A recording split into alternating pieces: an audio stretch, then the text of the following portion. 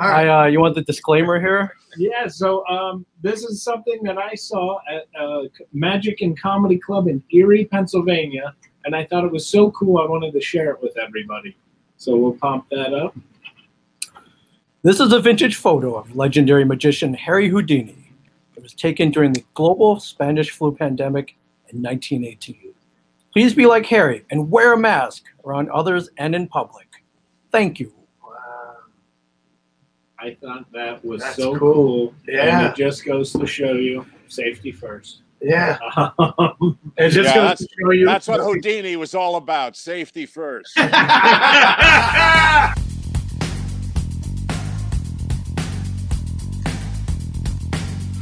Welcome to Drinks, Jokes, and Storytelling, the ESPN for all things comedy, with your hosts, Mark Riccadonna and Richie Byrne.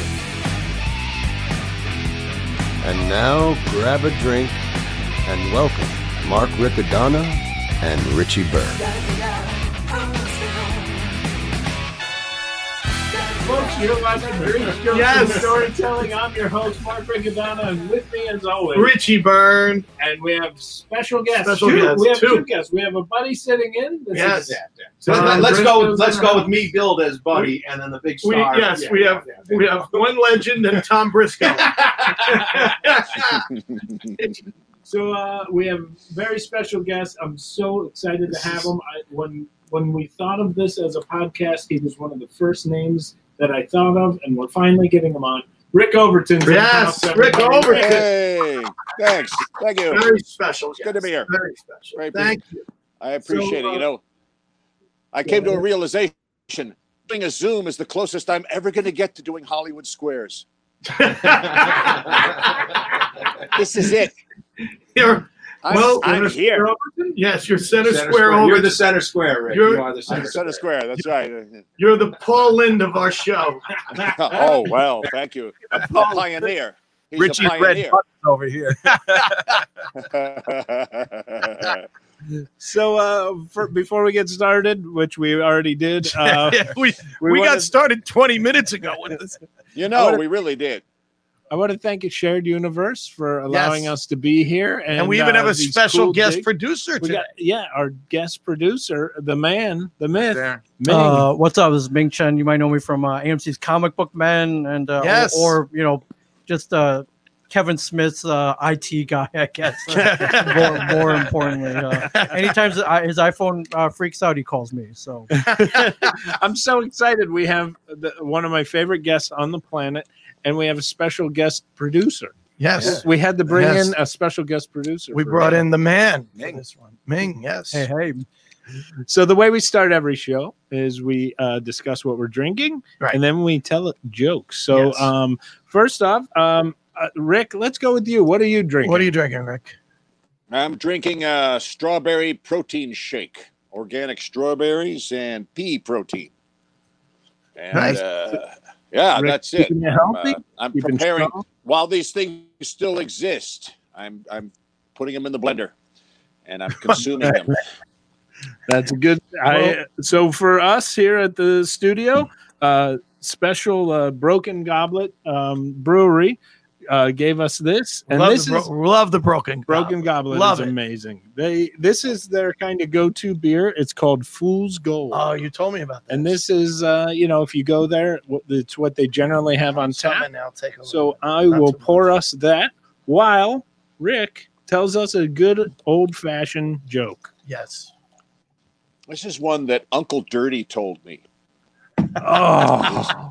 His real name was Robert Altman, but evidently when you look it up, there's somebody in SAG with that already. And, the DGA. And so he switched it to Uncle Dirty. And he was out of the Lenny Bruce time and the Carlin time. And he came up with those cats. And so he had a sort of jazz musician style. And he had these interesting abstract jokes. One was, these two cats are out on the front porch, and it is springtime. I'm just trying to remember. It's springtime, and these two cats are rocking back and forth on the porch, And the birds are chirping, the kids are playing. It could not be more beautiful. two cats, two friends, rocking back and forth on the porch. Summertime was hot, but there they were in their T-shirts, sweating through the armpits, rocking back and forth, smelling the barbecues, watching the cars drive by. Two cats, two friends, rocking back and forth on the porch. Autumn brought the leaves to their feet and the smell of bonfires, but there they were in their sweaters, rocking back and forth on the porch. Come winter, it was colder than a witch's tit, but there they were, two friends, just rocking back and forth on the porch. Two cats, two friends, rocking back and forth on the porch. Finally, spring rolls round again. One cat looks to the other and goes, "Whew." The other cat goes, "I'm hip."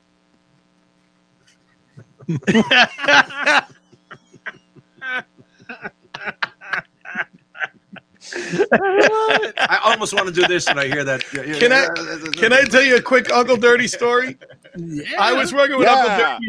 I was working with Uncle Dirty in Pennsylvania, and he had this tape from 1964 of George Carlin, like that Carlin had just made, recorded himself, and he had given it to him. And he said, "Man, you got to come over. You got to hear this tape, man. You got to come over. Come over tomorrow." Yeah, so we were staying in the hotel. We're in the hotel, and 8:30 in the morning, my phone rings, and it's him. And he goes, "When are you coming over to listen to the tape?"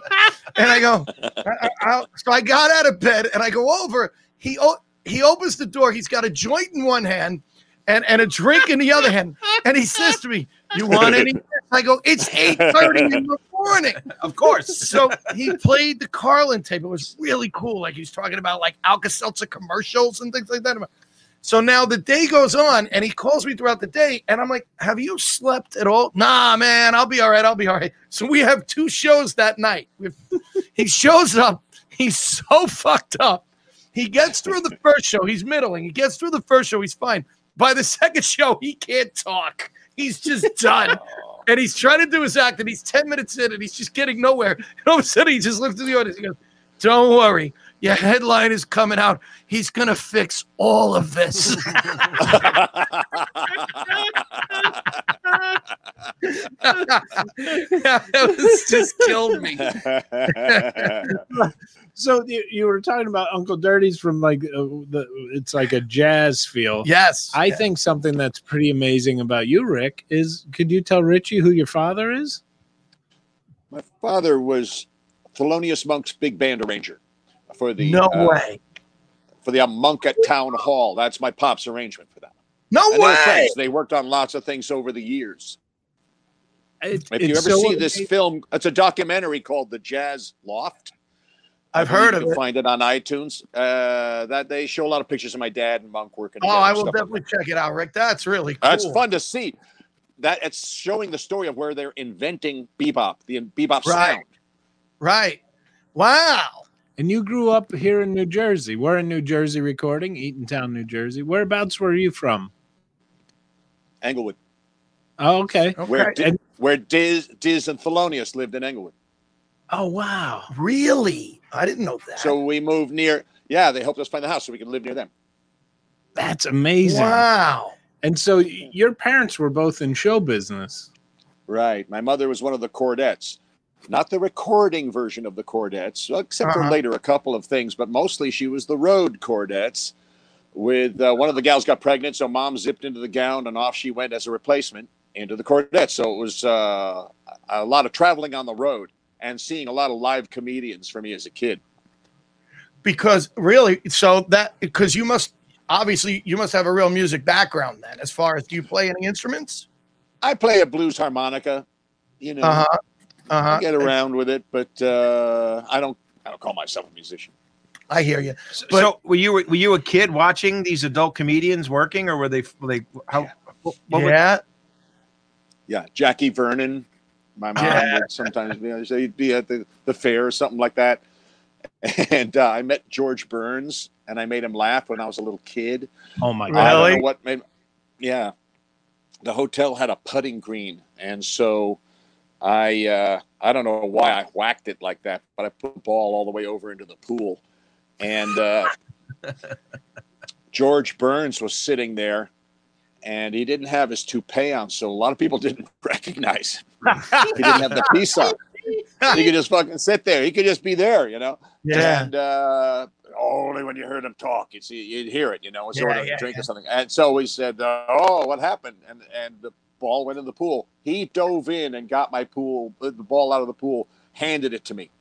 George Burns. Wow. God. Well, he wouldn't have done that if he was wearing his toupee. Yes, if he had the toupee. Right. That's right. Floating on the water. But he and so I don't know what made me do it, but I went for a laugh, and he was so tanned. He was really dark. And I went, "Wow, George really burns." And he went, "Oh." He liked it? He pointed at me like that was a funny joke, little guy. You know, like more than a laugh, it was the "oh." But I knew that was a laugh. You were already working the back of the room as a kid. Yeah, I wanted my first laugh. Yeah, that's right. But you don't make a living if you make the comedians laugh. You know that, right? Yeah, comedian, because that's the only people left by the time you're up. Yep.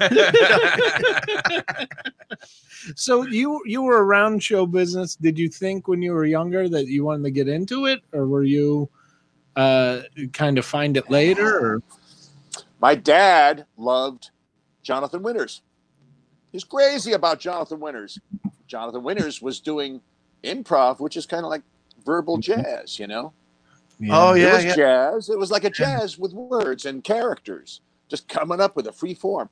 And he loved that. And so I would listen to the albums with Dad and Newhart and things like that. So early on, I was getting an introduction, and Peter Sellers, you know, he loved Sellers. And I loved all the things that Dad loved. And it was like, I think there was a part of him that was a frustrated comic, and maybe he was seeding me just a little bit with it. But it's not every time it happens is a bad thing.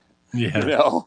Yeah. I mean, it would have been nice to stay in the family business if I had the gift that, say, my brother has. My brother is a musical, brilliant, creative force, but I don't have that. It jumped over me. But I do want to use rhythm and timing. Yeah. I do want to use that. I just use it differently. You're a king of it. Oh, Where are the albums? Your dad's albums? Is there still a monster collection of records somewhere buried in a house, or where'd they all go? I think most of them are gone. Oh, they got distributed to friends. He passed away in 1972. Okay. Oh wow. And it was his drink that got him. And that was how they diagnosed. He came out of World War II, and they go, "Hey, pal, yeah, you have a hard time sleeping. Pour yourself a martini. Jesus, go eat a steak." Oh yeah, the doctor's smoking as he's telling him. Yeah, yeah. Listen to my advice. Just eat a healthy steak, wash it down with a couple gallons of vodka. You'll be fine. Yeah, that's it. By the morning, you'll be a different guy. So. Riccadonna calls that Tuesday. Yeah. So I gotta ask. You go ahead. Sorry, Rick. We've certainly come a long way since then about understanding how PTSD and all of that works. They called it shell shock or whatever. Yeah. They thought it just wore off. Yeah. But Right. So now, did your dad ever? He didn't get a chance to see you perform, did he? In school. You saw my play when I was Grandpa Vanderhoffen. You can't take it with you at Dwight Morrow High School. They're still talking about that. They are still talking about that. Actually, on Facebook, they mentioned it the other day because that's a Dwight Morrow group. But I was going every last laugh. I'm wringing it out of there. Dad's out there. I better do. Muslims and Jewish people had to leave. There was so much ham up there. It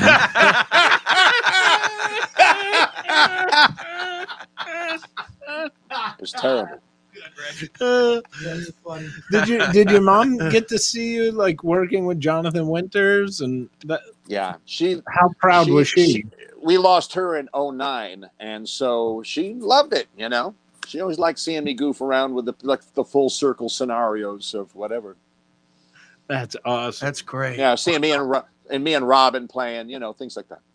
Yeah. Speaking of, there's a new doc coming out that you were part of. Can you tell us a little bit about it, and we'll play the trailer? Yeah, Robin's Wish. It's a very insightful and thorough and human and humane look at what happened to Robin Williams at the end of his life, and it follows him along all through the life, but it starts to take you through the details. There's so many misconceptions about how we lost him and what was going on in his head, and how could he possibly have consciously done this to his family and children. And once you understand what this malady does, Robin's life was taken by a total stranger using his hands. Wow. Well, let's play the trailer, and then we'll come back and discuss. Ladies and gentlemen, Robin Williams. What's your brain doing when 10,000 people are laughing their heads off? I'm not a tuna. The human brain is, an extraordinary 3.5-pound gland. The moment you think you understand it, it comes out with something else. The breaking news: actor Robin Williams is dead at the age of 63. They believe that the Bay Area resident committed suicide. There was a lot of media speculation on Robin Williams' mind before his death: money. He's broke, or he's depressed, or he's just given up. The last movie, it was clear to all of us on that set that something was going on with Robin. There was something eroding within him. I was called in to go over the coroner's report. It was the beginning of understanding what had really gone on. My husband had unknowingly been battling a deadly disease. Lewy body dementia is a devastating illness, increases anxiety, self-doubt, causes delusions that have never been present in someone. Nearly every region of his brain was under attack. He experienced himself disintegrating. I remember him saying to me, I don't know what's going on. I'm not me anymore. It really amazed me that Robin could walk or move at all.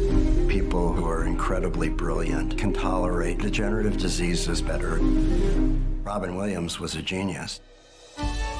He was always able to power through it, and he'd become this guy that you knew, remembered, and loved.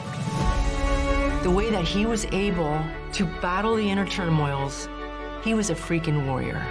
It no longer feels loyal to be silent about it, but maybe more loyal to share. He was blessed with what his heart was capable of.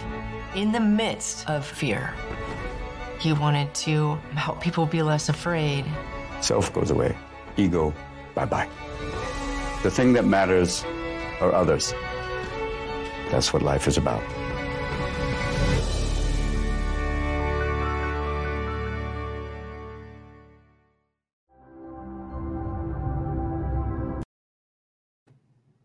Rick, that was so awesome. Yeah. And it was awesome seeing you pop up in there. I'm very, very grateful to be a part. I mean, it's really important for people to understand what happened to my friend and the real reason that this all went down. Don't use those other, he was drugged up or some myth like that. That's a bunch of bullshit. That's not what happened. I have a family member going through that. He has it, and it's hard to watch. Sorry. I'm sorry. Yeah. Wow. Now, Rick, I'm not just saying this because you're our guest, but there are a few times in meeting great people. I was at Stand Up New York. I worked the door for years, and that's where I met you. I don't know if you remember. You came in with Donnell Logue. You guys were in town for a wedding, and that's Dean Devlin's wedding. It was Dean's wedding for the 4th of July. Yep. It was such a, so before I even get to that, Robin used to pop in all the time whenever he was getting ready for stuff, and he would pop in, and there was this thing where I never got starstruck around him. I got like excited to be around him, but not starstruck. And it made me feel a certain way. It made me actually feel better about myself while I talked to him. I wasn't scared or anything. And I felt really comfortable hanging out with him. And I've only felt that way a couple times. And that was with him when you came in with Donnell, and then you and I sat and talked outside for probably an hour. And I also felt that way when I met Bobcat Goldthwait, which hysterically enough, you guys are all in the same circle. You must keep really good company. I'm very grateful to have timed coming in when I did, to have been in the proximity of these people, to have had the opportunity to meet, and then for friendships to form. All of those are nice strokes of luck. I'll take them. Every last one. That's great. And then later I met Provenza in Atlanta. And then when I found out how close you guys were, I was so inspired that Radio Gods was something I was working on. I was so inspired meeting you guys that I was like, I am only going to do this pilot if I could have you guys as the main people. And I remember we switched shoot dates. We did it moved around a lot because I refused to do it with other people. And as much as I begged him, he wouldn't put me in it. He said, "You're no Rick Overton." We can switch in. They got all kinds of effects now. We got to, as you can tell from the waving palm trees and my Ming, that's my your servants. Cue. Put in the palm trees. You got to put in the palm trees. You can't see that, man. No wonder that map is free. I've been fished. It's funny to have a green screen behind you that's just green. It's just green, yeah. Yeah. How about even a sunset? Can we do a sunset, Ming? Anything? Kevin Smith is telling him to fix his phone right now. Ming is completely. So when you started getting into doing stand-up, did you start as an actor first, or did you go right in the stand-up and improvising, or? I don't know if I had that wall up. You kind of just did everything? It's like improv is yes and. Yeah, you got acting, yes and. You got writing, yes and. Stand up, yes and. It's all the yes anding. It's rolling with it because you can't say you're an expert at any of the three until you start getting a chance to do it more. Mm-hmm. Yeah.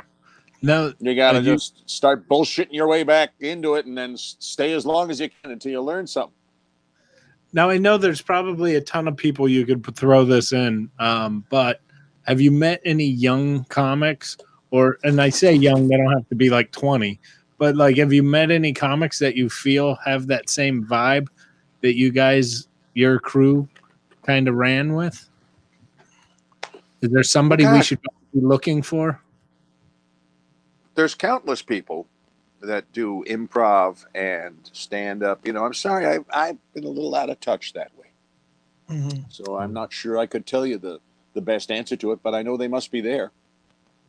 Yeah. I'm never not blown away whenever I see someone doing improv these days. It's improv training's really bumped up the game, and it was good before, but now it has become almost an industry in and of itself. And it didn't used to be. It was a nice little craft somewhere, but now it's an industry, and it's really knocking out some great players. So it's a long list of people, but I'm not sure I know the details. Yeah. I've just watched a lot of good work on YouTube and stuff, Yeah. I'm dying to know, when you were doing Groundhog Day and you're in the truck with Bill Murray, how did that day go? How bad were people laughing and you had to not use the takes? Well, it was harder in the bowling alley. Oh. I was in the Virgin Islands once. I met a girl. We ate lobster, drank pina coladas. At sunset, we made love like sea otters. That was a pretty good day. Why couldn't I get that day over and over? Some guys would look at this glass and they would say, that glass is half empty. Other guys would say, that glass is half full. I think you was a glass is half empty kind of guy, am I right? What would you do if you were stuck in one place and every day was exactly the same and nothing that you did mattered? That about sums it up for me. Okay. When he's replaying, I got to be sad, drunk with the Dukeman's beer, right? And we're shit-faced and we're depressed and slumpy and sad and sitting there at the counter. and he keeps replaying. Why couldn't it be the perfect day? He kept doing a different perfect day that would fuck with us when it was on us to break us. And so that was a lot of fun.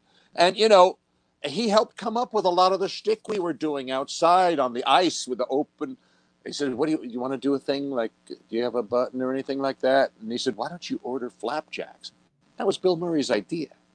Wow. Whoa, that's cool. Wow. Who could go? Where's that coming up with? What's a fucked up small thing that a guy who's about to vomit could ask for? Right. I don't know, Mark. Give me a minute.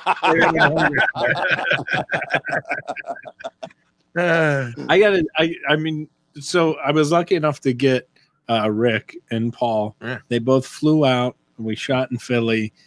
I saw the budget too, Rick. So you really did him a favor, by the way. I can tell you that right now. Rick was heaven sent, and I'm so glad he came on board. And when we were shooting,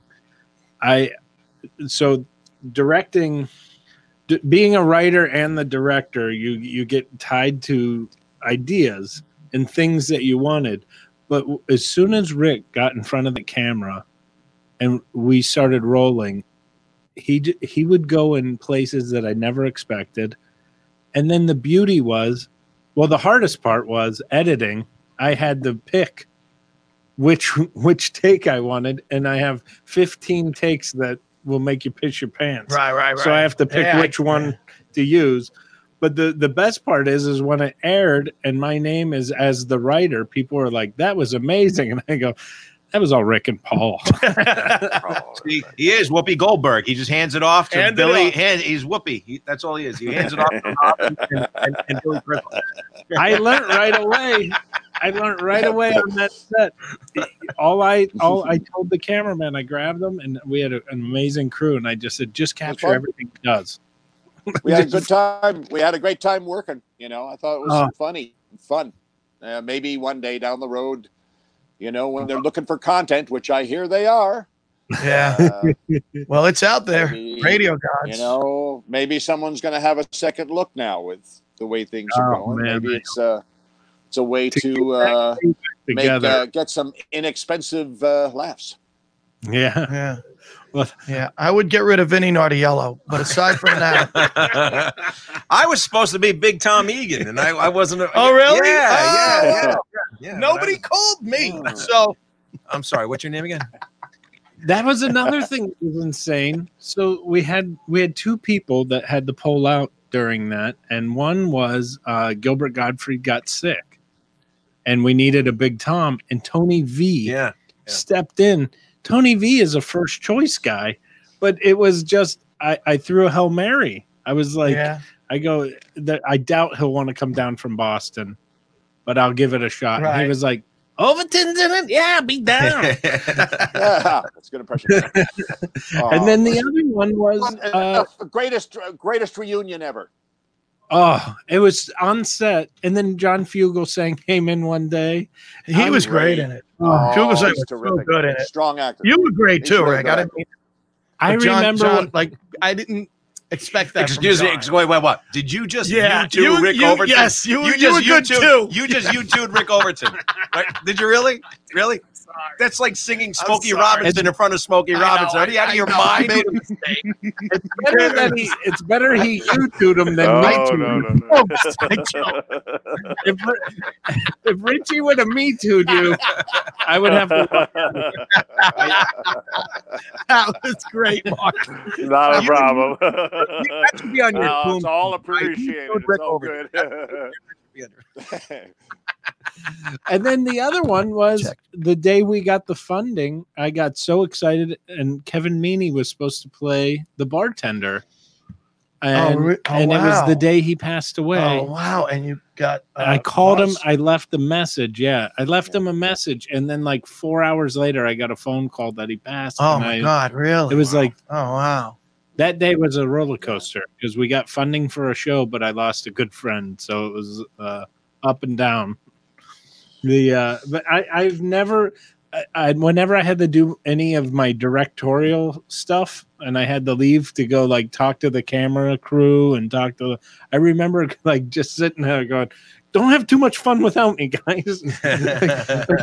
All I wanted to do my whole life is direct, but I would rather just sit in this green room and listen to you guys tell stories and talk about the old days and how much fun it was. And it was a dream come true. I can die a happy man. Can I ask you a question? Yeah, of It course. was a great time. It was a great time. I hope someone picks up on it. Hey, Rick, when you were a youngster, what TV shows did you watch? Like, if I said the Ed Sullivan Show, do you have a recollection of someone you saw on there that either inspired you or the Dean Martin, like those old shows from the 60s? Like, if I say Ed Sullivan, what do you think? You don't think Beatles, I don't think. You would think comedy, right? I would watch the old Marty Feldman show. Oh, no kidding. Yeah, really. Yeah. I like that. I liked I'm Dickens, He's Fenster. I liked T.H.E. Cat.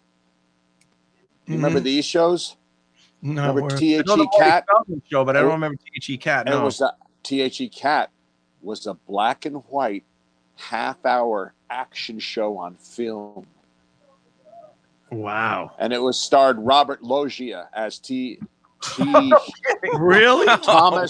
Thomas Hewitt Everett Cat. And he was a jewel thief with a dagger that shot out of his sleeve.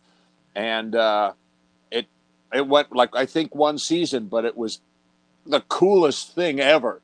And it now, didn't was this go an any adult show further. you were watching as a kid, or was this a kid show you're watching? Yeah, it was it was very heavy, but they thought, it's a half hour, but it was a little later, but it was great.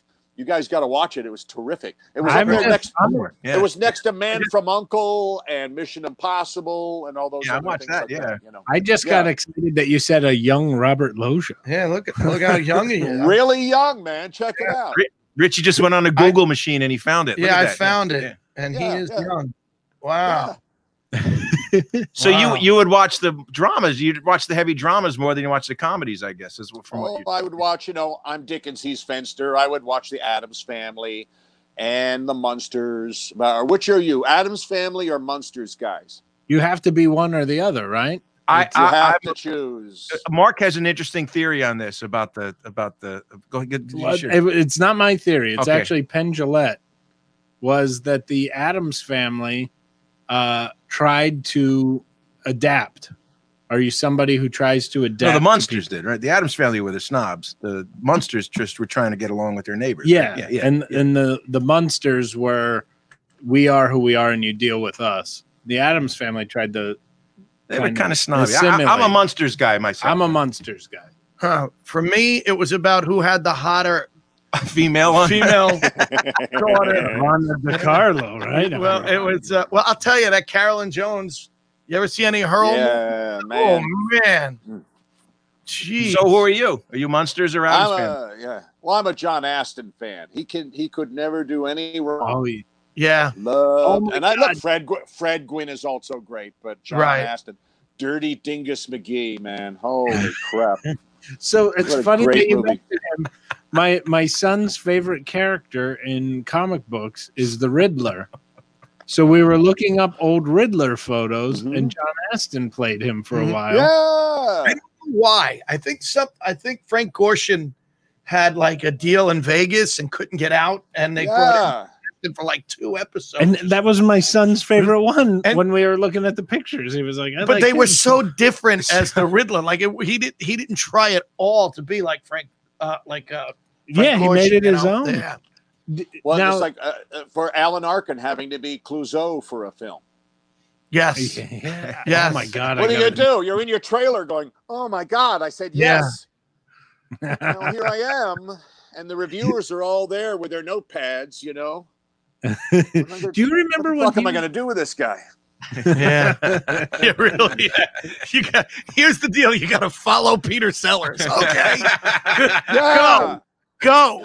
I have sympathy for people that have to follow heavy stuff, being the next James Bond, being the next Hellboy. How do you make your own? Oh God. I'll tell you, I thought Steve Martin did a good job when he played Clouseau. Yeah. It looked like he was just having fun. Yeah. Yeah. Now I gotta ask, because you remind me a lot of Peter Sellers until I saw the movie The Life Story of Peter Sellers, and then I was like, well, Rick's completely sane. Like Peter was you can talk to Rick, but it looks like you could not talk to Peter Sellers. How much he said he didn't know who he was when he was not in a character. Wow. There was no neutral gear. Man, But now, I don't think that was true. That's never true. It's just not acknowledging it yeah, by I was its gonna degree say, or measure, you know. because you go from playing the most insane characters, going on stage, doing the wildest stuff, and then you know, as soon as you call cut, it's Rick. You know, it's you're, and I just wonder, like, you don't lose yourself in that, I don't think, or do you have a hard time letting go of characters? Sometimes, well, I think sometimes you have to hold on to it.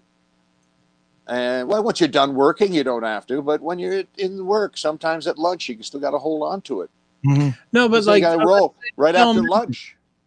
After the film's over, you go Yeah, back then to it's being Rick and doing stand up. Yeah, that's it. I don't hang on after that, you know. And I know there are people, they work so hard on that character that it's hard to shake off. It's like a habit. Do you think they don't want to, or do you think that it's an actual mental thing? I think it's probably a combination of both. Probably the not wanting to part of the mental thing. Yeah. And emotional thing, because it's about who am I after this? I forgot the other one or whatever, you know. I don't know. I've experienced remorse not doing a character anymore. A loss of someone that I enjoyed doing it. I liked it. And so, but now we got to put it aside and wait for the next thing. You know, remorse doesn't mean the end of your world. You feel it and then you get on with it. Yeah. All your emotions are natural if they don't do harm to you. You got to feel them. The only big great harm is not feeling them. Yeah. They don't run or own you. You own them as long as you let them out. Is there a role that you can, because my God, if you haven't, go look at IMDb. His IMDb is ridiculous. You've done more work than I've watched. Yeah, I mean, is there a role you acted in more films than I've seen. I mean, my God. But are there roles that you look at that you could say right now, oh, I miss doing this? Or what were what I'm asking, what were some of your favorite roles? Like you were I had a lot of fun on I'm Dying Up Here. I had a great time. You were wonderful in that. Yeah, we were talking to friends about it. I was so happy seeing my friends do smashing work on that show. That was my greatest joy. Seeing knockout performances from Judy Gold and Kathy Ladman and Brad Garrett. Brad Garrett made me cry. He was so good. He deserved an award for that. He certainly did. You were wonderful in it. You really were, Rick. We wanted to know more about your character, and then they canceled it. Like we were hoping to find out more about your dirty deeds. Yeah. I wanted to see what your casting. When you went to the club, how you acted. Like there was so much I wanted to see with your character, and it's one of my wife and I agree on so much when it comes to movies and when it comes to watching TV series, but we both were heartbroken when that show when they stopped doing it. It was. I love the opening of that. The first, I really did, when the guy does the Tonight Show and then steps in front of the bus, almost like this is it. This is the pinnacle. Yeah. And people don't realize how, maybe in today's world, you might have went, well, that's a little over the top, but as a comic and knowing what the Tonight Show meant, it was everything back then. And the best part was when the comics, that dude got hit by the bus, and the comics talked more about his career was just about to take off. Yeah. And you think the show is going to be about him. You think he's the star of the show. You know? And then just like that, they take it away from you. I was like, well, that was pretty cool. The first season, there was a lot in me that was like, wow, it's really interesting to have a TV show where the most likable character is a heroin addict. Yes. Yeah. Right? That's That's Thanksgiving. the underbelly. It was Yeah. the underbelly. And people forget this is a drama. This Yeah. is a drama And about then- comedy. They say, where's the laugh every 5 minutes? It's a drama. Yeah, this It's the is story behind it. Yeah. I was directed a play that a friend of ours that worked on Radio Gods, Vinny Nardiello, wrote called The Boom, and Richie played in it, and it was really a dark, Very look dark at, look at comedy. And Vinny, and he wrote I think it's wonderful. I think it's a wonderful play, and it's about 3 comics living in a for condo, 1 week in a condo. condo, You yeah. saw it, and people would say that. Friends of mine came to the show and they're going, "Oh, it was funny, but it wasn't. I thought it was going to be like really funny." I go, "It's not meant to be real. It's about real life." It's shit, the real you life, know? like comics' lives are tragic and sad. Some are, some aren't. Rick's got a. I'll trade lives with him. Hey, Rick, I'm definitely the glass half empty guy. So I have a question for you. How good with the career you've had?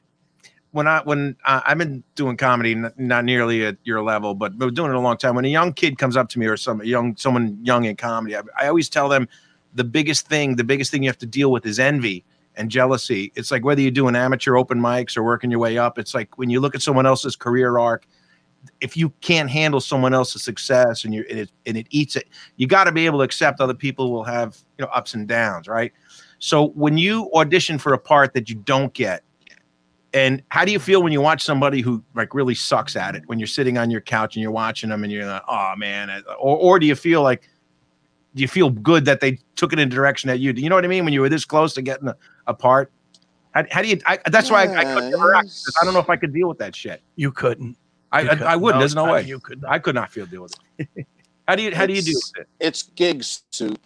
After a certain point, it's gig soup, and you can't taste really the separate things. It's all kind of one thing, and it's there's details once you get there, but in your heart, it's gig soup. It feels like one general thing, and that can change with familiarity of the circumstance, and that's really the point.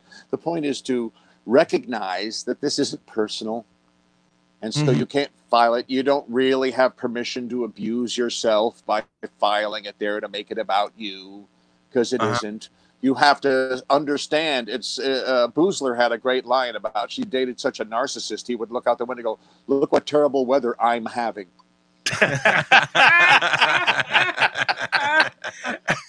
Sure. Genius. Yeah. Elaine Boozler, just a genius writer and comic. That's a great joke. Yeah, that's exactly the attitude you have to have, too, It's right? insightful. Yeah. And it says so much about, really also how you look at yourself in the comedy business. That's a business. It's It's so important, Rick, that you're on this show. We lost. And when it gets to you, don't let the fact that it got to you get to you. Yeah. Well, I that's what I Be try to tell. human. Envy is the killer. It's one of the 7 deadlies, Yeah. right? So it doesn't matter whether you're in the plumbing business or the comedy business, right? It's the same thing, right? It's really awesome that you're on, Rick, with Tom here today, because you talked about earlier your whole career is yes and continuing it.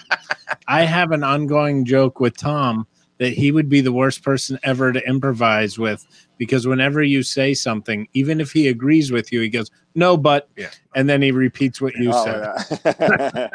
I have one school, and I'm the only student in the no but school of improv. That's There you go.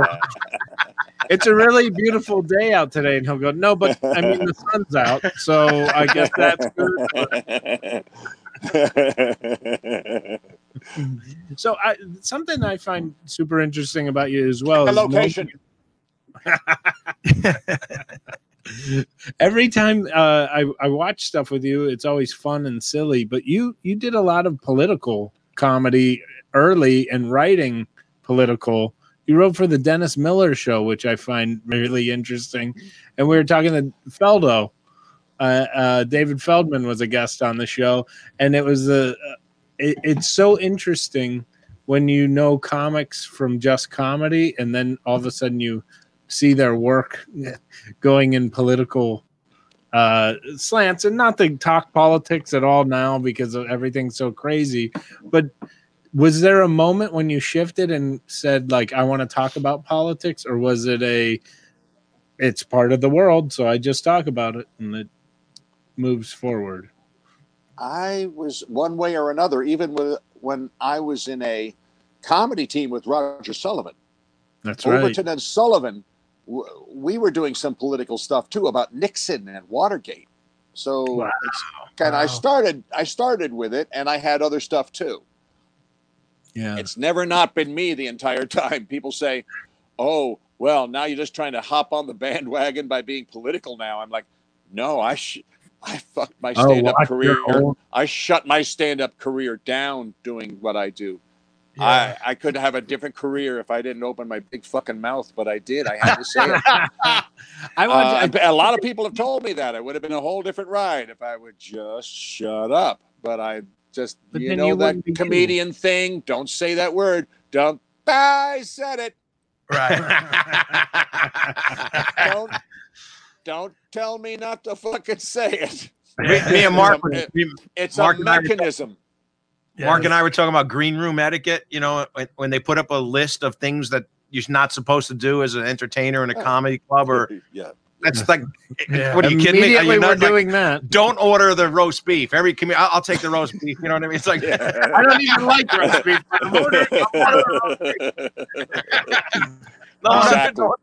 No one understands the DNA, you know. I'll give you a perfect example of that. I do the warm up Dr. Oz show, Rick, and Dr. Oz had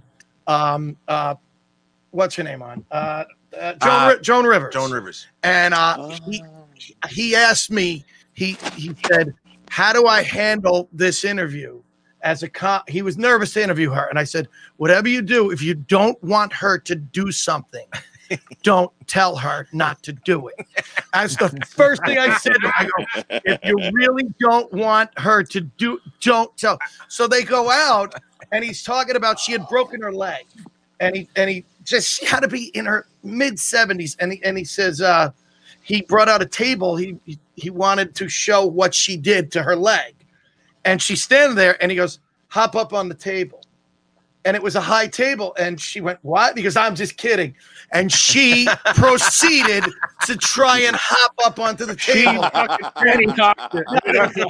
Rick, she got on the table. She ended up on her belly, right? And she stuck her ass up at him, and she goes, "I don't think this is gonna work, but give it a shot." Like,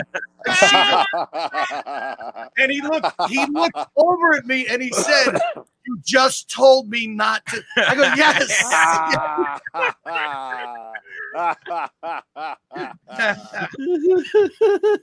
And that's why don't tell a comic, don't do something.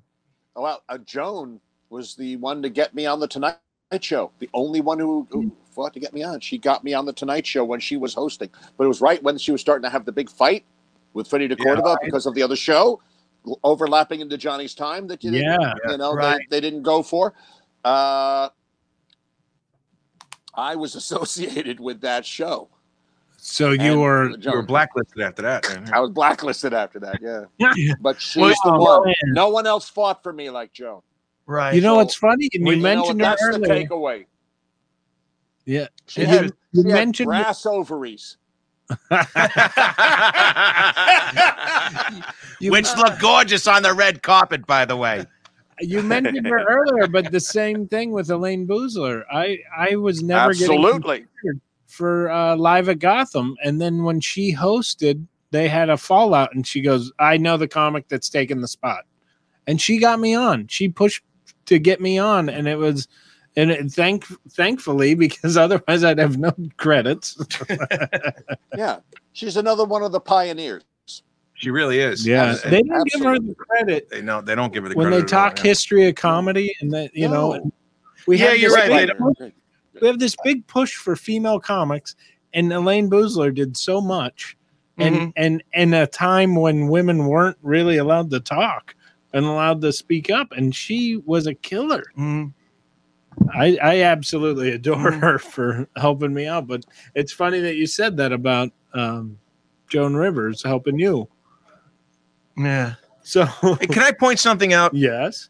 We got Rick Overton, superstar, comedian, movie star, right? Yeah. He's got a green screen with shadows and wrinkles. Right. Right. Yeah. So Mark's at my house and he looks at my green screen and goes, I don't think you understand anything about green screens. You can't have shadows, you can't have but now Rick Overton can have them, but I can't. Oh, I gotta nice. have a perfect It's wait, gotta Tom. it's got to get straightened out. A couple of the clips broke. You know, the clip, you clip it on the bar with those clips and it pulls it tight. And then a couple of them spring went shooting out. And so I got to order a new. Well, I use bobby pins. Maybe I should use clips next time. So wait, so Tom, you're saying I should give Rick Overton showbiz advice? No. I'm just saying. I'll take special effects advice. You know. Well, we got Ming here. He's Kevin Smith's guy. Like, what do you say? A little green screen improvement. You know, it's workable. Technology is you can put yourself into space, and you'll be fine. He can put himself anywhere he wants. He chose his living room. Yes. Okay, as long as space is wrinkled. That's goes along with my. It's to blend my face in. What's hold on? What's the old joke? You could iron it first.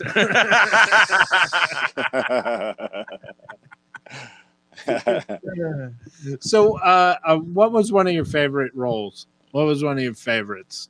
I mean, I know that's like Rosemary's Can Baby. I ask? Let me ask something. Do people still talk to you about the Drake? Because that was such every a now big, and then. You know, someone will say love. They'll send there's a hate the Drake GIF. Yeah. I finally made it to a GIF, boys. I'm Wow, I'm so glad I'm maybe 2 or 3 GIFs now. Nice. So that's a big deal, and you know, that's where the big money is, residuals wise. Well, your Groundhog's Day is one. GIF and residuals is definitely. I have used your Groundhog's Day one plenty of times where you're in the car like, and they're holding the groundhog in the back. That's not me. No, that I thought it was. That's the truck. Bill's in the truck with the groundhog. That's when he's going to die. Oh, I thought you were in. That's when he's going to drive off the cliff. The going against the train with me and him in the car. I got the stupid hat, right? Yes, that's the car. Yeah, we were in the red car. Yeah. What? Yeah, that was you. It was that one. That's on there. Last I looked, it was me. I'm pretty sure. It was. These kids with their GIFs, they get it all mixed up. What do you got? Come on, guys. Get with it. Get to the GIF money. Got to get that GIF. GIF commission. GIF money. Here's what I'm going to do for you, kid. I'm going to get you GIF commission. That's what I'm going to get. You know, I just remember when what was it? Vine, the 6-second videos. I had a line when that was still going. I said, I booked a new series. Clap, clap, clap. It's a Vine series. It's called The Man with the.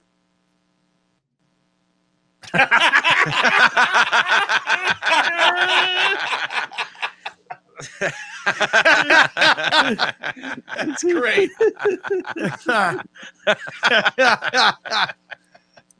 Did you have a hard time when you were starting out, or even now as a comic, when somebody says, "Give me a 5-minute set to see if we can put you on a show," like, because you go all over the place. You're like the Tasmanian devil of comedy. How do you put together a late night set? Yeah, it's a good question.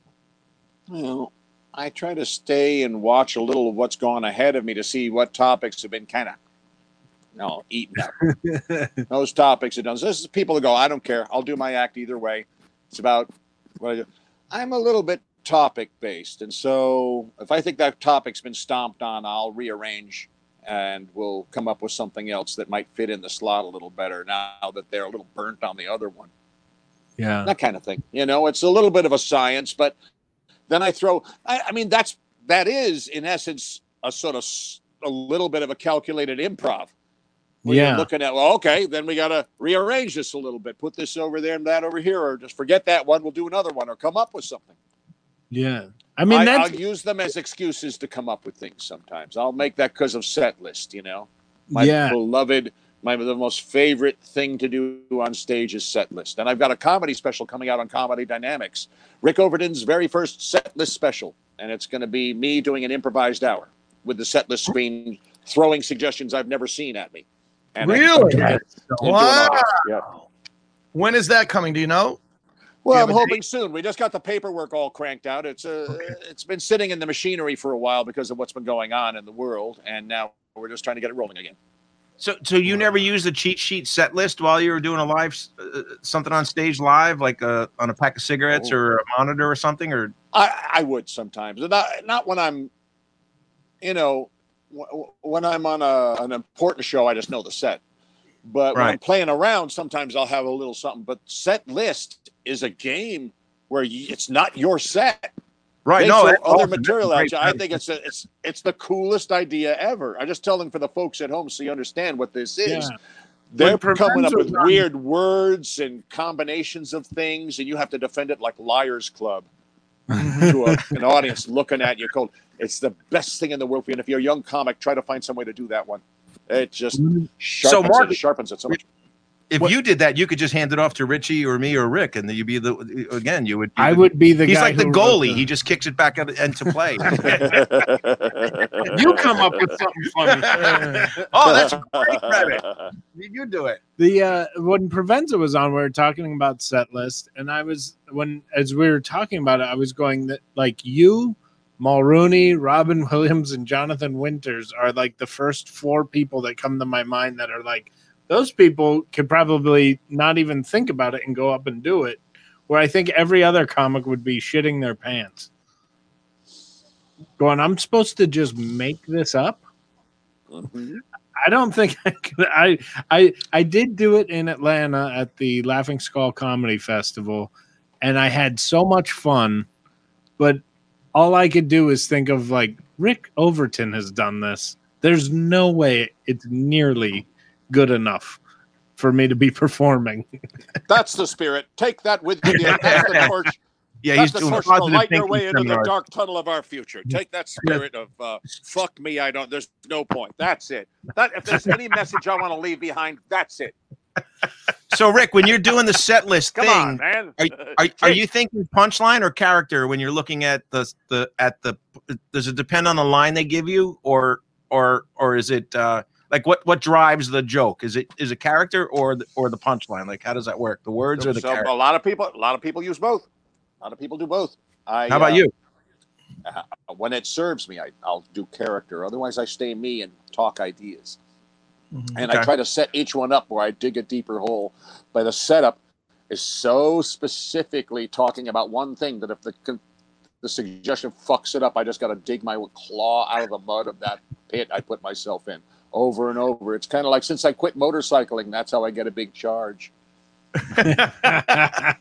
Yeah, you've been in quite a few little spills, right? Well, and that's when not everyone had a phone in their hand. Wow. Yeah, because when we were hanging out in LA, you were telling me you went from Motorhead to Motorcycle Head to hitting your head too much that you had to stop. Mm-hmm. I used to have hair. So it's in a motorcycle helmet somewhere on the side of the I-5. Is that where your hair went? You've heard of helmet hair? Yeah. That's good. His improvising's funnier than anything I could write. Like, it would take me a month to come up with that. He just That's the spirit, little tiger. You go get him. That's Mark's opening line. I'm not Rick Overton, so this is going to suck. But give me 4 more minutes. That's not a great opening. When I quit, I'm not sure that's the name of your comedy special, but let's keep spitballing. Keep going, man. There's something there. Not Rick Overton. You can make. well, I couldn't get the rights to Rick's name, so my new special is called.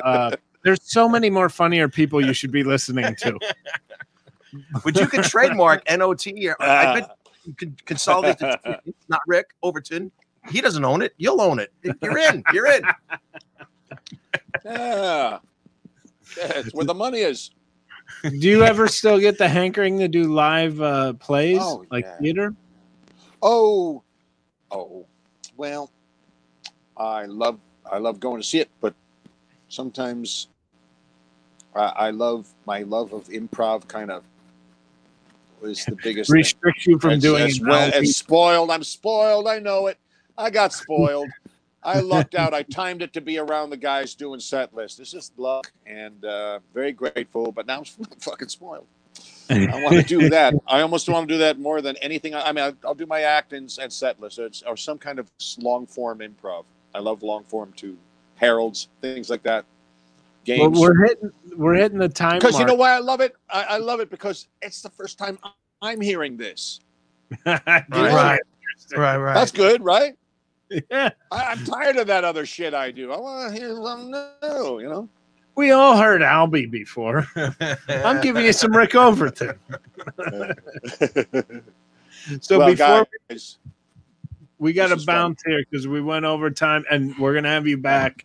We got to have you back with Paul and Dan. But before we go, I want to pull up. I'm going to show you 3 quick photos. This is my son. When I started doing stand-up again through this pandemic, he was so excited to try to make me laugh that we ended up doing this. Who wore it better? We'll start out with this one. Ah. We'll go to the next. And then finally, wow, very nice. Oh, and we'll close on a question, Rick. Who was your favorite Joker? Come on, there's different favorites. I think Joaquin Phoenix is probably my favorite Joker, although it's hard to say. I certainly. I know. Who's yours? When the movie Joker came out, I said this is the closest TV show or closest film to what it is like to be a stand-up comic. Well, maybe that's it.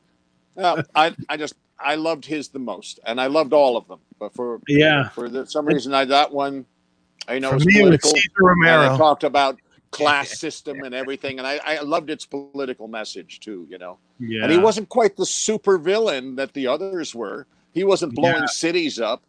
It's not great how he ended it, but I'm saying it just shows a psychological thing going on that none of the others didn't touch. You know. See, I'm with you on that one because I liked it because he was he didn't even really set out to be a supervillain, but he started a movement that everybody else did the work. And he's not even thinking of it in terms of being a supervillain. He at no point goes, hey, like that, you know. He just thinks he's done justice. Absolutely. Right. Tom, who's yours? This is weird. I got to be honest.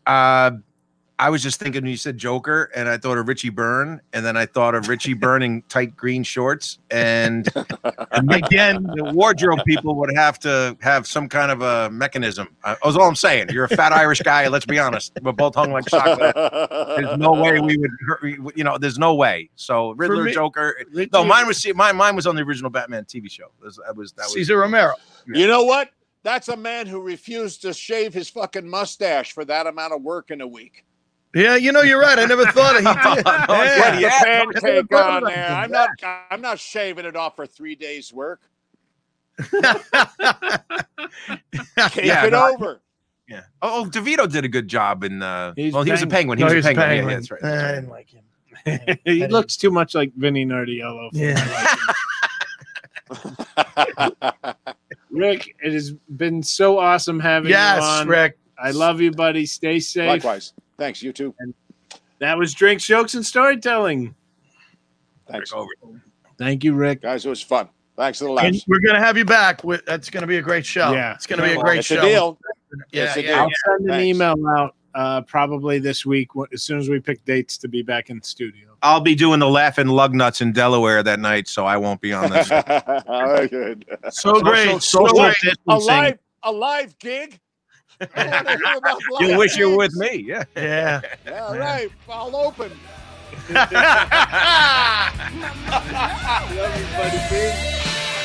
Thanks for listening. Please subscribe, rate, and review us on YouTube or wherever you podcast.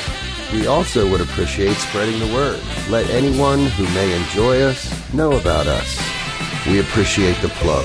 Special thanks to A Shared Universe Studios, Realize Records, and Why Not for the great music.